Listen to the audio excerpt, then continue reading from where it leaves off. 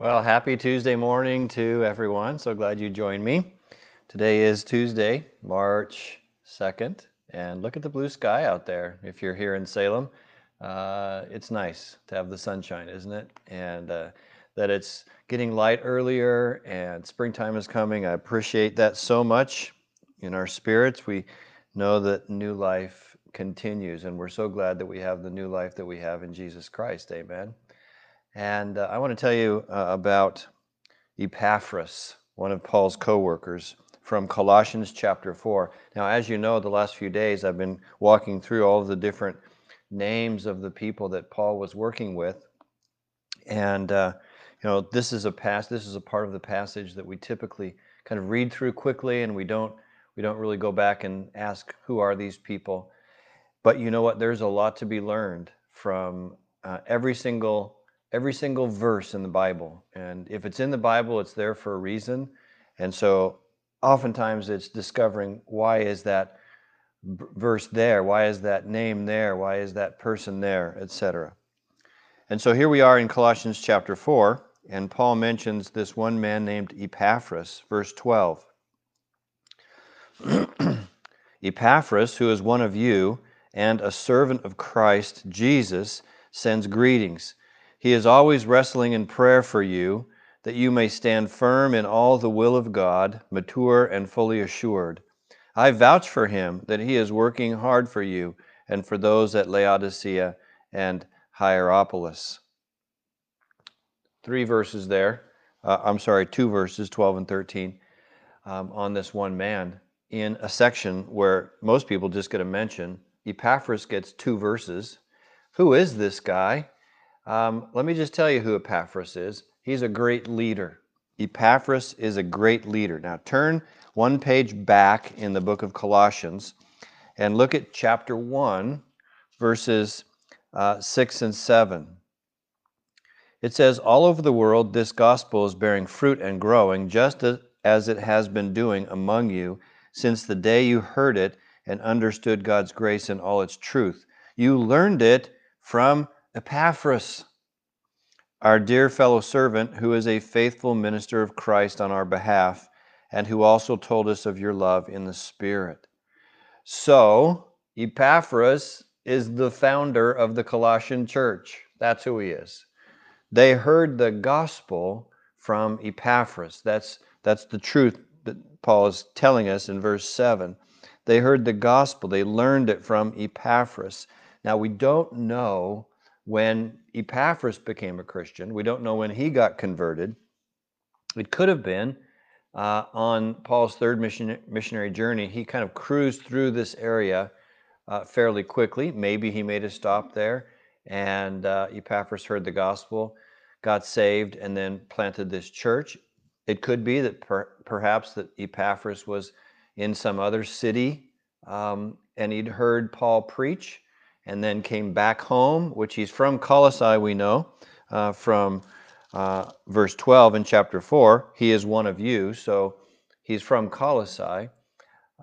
So wherever Epaphras was converted, he came back and he planted a church. And by the way, not just a church in Colossae, because look at verse 13. When Paul says, I vouch for him that he is working hard for you and for those at Laodicea and Hierapolis.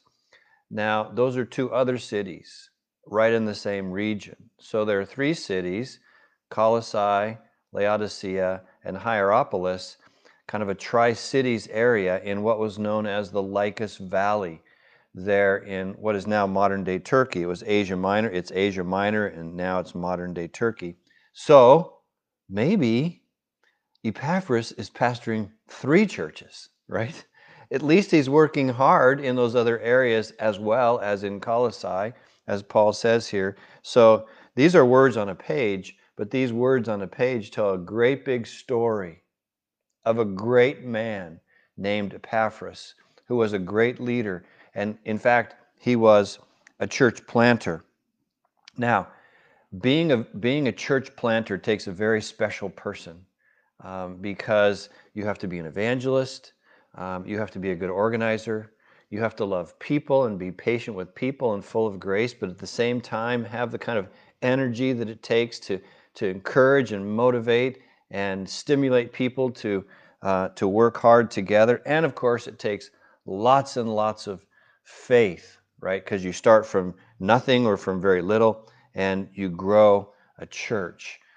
In fact, now in our denomination, if you want to be a church planter, you have to go through training, you have to go through a battery of tests to make sure you have the right personality, etc. And they take it very seriously. If you say, hey, I want to plant a church with a North American Baptist denomination, it's a big thing. You can't just, not just anyone can walk in and do it. The leaders of our denomination have decided that we're going to be very careful about who we let plant a church because it takes a very special person. And apparently Epaphras was that kind of a person, a great leader, a great church planter. Secondly, we see here, Paul says in verse 12, Epaphras, who is one of you and a servant of Christ Jesus. I love the word servant there. I think that's very important that Paul uses the word servant, doulos, almost as a slave, right? And so Epaphras is a servant leader. He's a great leader, as I've already mentioned, but he's a servant leader. And just as he served Christ, he would have served like Christ. So let's just read the Philippians 2 passage on servanthood. Galatians, Ephesians, Philippians. Here it is, Philippians 2, verse 5. Your attitude should be the same as that of Christ Jesus, who being in very nature God, did not consider equality with God something to be grasped or held on to, but made himself nothing, taking the very nature of a servant, being made in human likeness, and being found in appearance as a man, he humbled himself and became obedient to death, even death on a cross. So that's servanthood in its fullest, modeled to us by Jesus. And of course, here's Epaphras being a servant of Christ, and we'll say a servant like Christ as well. It's interesting now that leaders and companies in our culture have taken on this idea of servant leadership. Lots of different companies are paying big money to have leadership organizations come in and teach their people how to be servant leaders, right? And they have books and they have videos and all of that. And well, it started with Jesus. Just do what Jesus did. Serve other people. Be willing to slow down, help others, serve others, cater to others, and in that process, they'll discover our love that we have from God. And then we can lead and go and build. But it starts with servant leadership. So that's what Epaphras was. And then, thirdly, we notice that he was a prayer warrior. Look what it says here in verse 12 also. He is always wrestling in prayer for you. He is always wrestling in prayer for you. Now, and there's three things that he's praying. He's praying that you may stand firm in all the will of God, number one, that you would be mature, number two, and fully assured, number three. So these are great things to pray for other people, especially as a pastor. Now, it's super important for every single person, every single Christian, to pray every single day. As you know, I say that all the time. Get on your knees every morning and pray. But it's especially important for a pastor to pray. And if a pastor doesn't pray, then he really doesn't have any business being a pastor. If a pastor doesn't pray, then he should find other work. And here we see Epaphras, as a pastor of the Colossian church, is a prayer warrior. One of the main things that a pastor should pray for is the people. Just like that, the people in his congregation. He should pray regularly, and that's what Paul says Epaphras is doing. He's praying that they would stand firm in the will of God, that is, that they would obey God, right?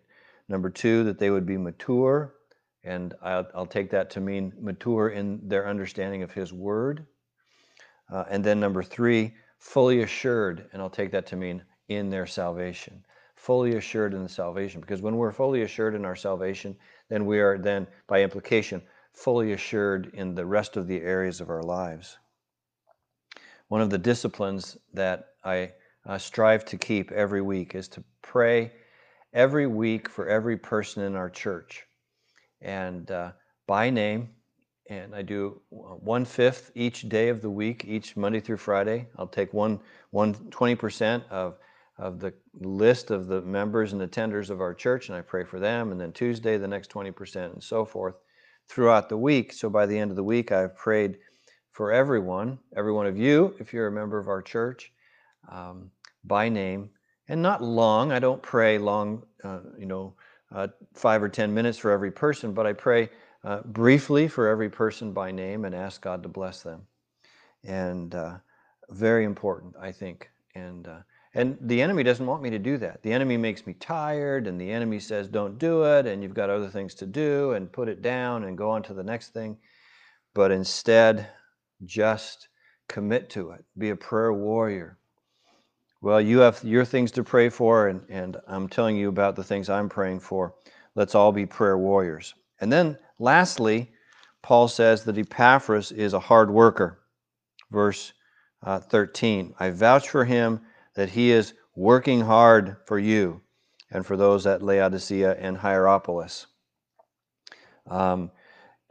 Paul loved to talk about hard work. He did it often.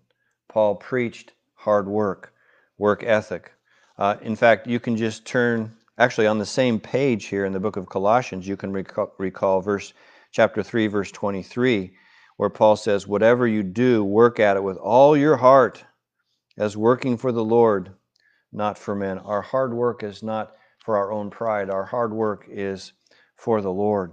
Here's another scripture, Galatians 6:9, just a few pages back in your Bible. Let us not become weary in doing good, for at the proper time we will reap a harvest if we do not give up. If we do not give up. That's just hard work for the Lord. And then I'll give you one more, Proverbs. In Proverbs, there's lots of hard work verses in Proverbs. Proverbs 14:23 says it like this, all hard work brings a profit, but mere talk leads only to poverty. So Epaphras modeled this. He was a hard worker. And we're going to be hard workers today. This is a great day to be a hard worker. It's beautiful, sunshiny day out. And we've started off with the Lord, looking at His Word. And so certainly this can be a day that we invest ourselves well. Well, here's Epaphras. He was a church planter. He was a servant leader. He was a prayer warrior. And he was a hard worker. All from 2 verses. Isn't this great? The Bible teaches us so much in every single verse.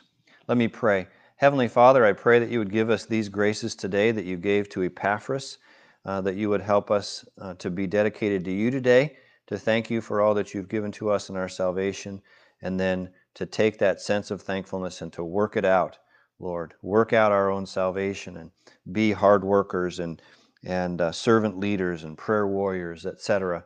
God, we thank you for this model and this example, and all for Jesus, Lord, that all we would do would be in glory to you, God, and to our Lord and Savior, Jesus Christ, in whose name we pray. Amen. Amen. I love you all. Enjoy the sunshine, and we'll see you tomorrow morning. Bye.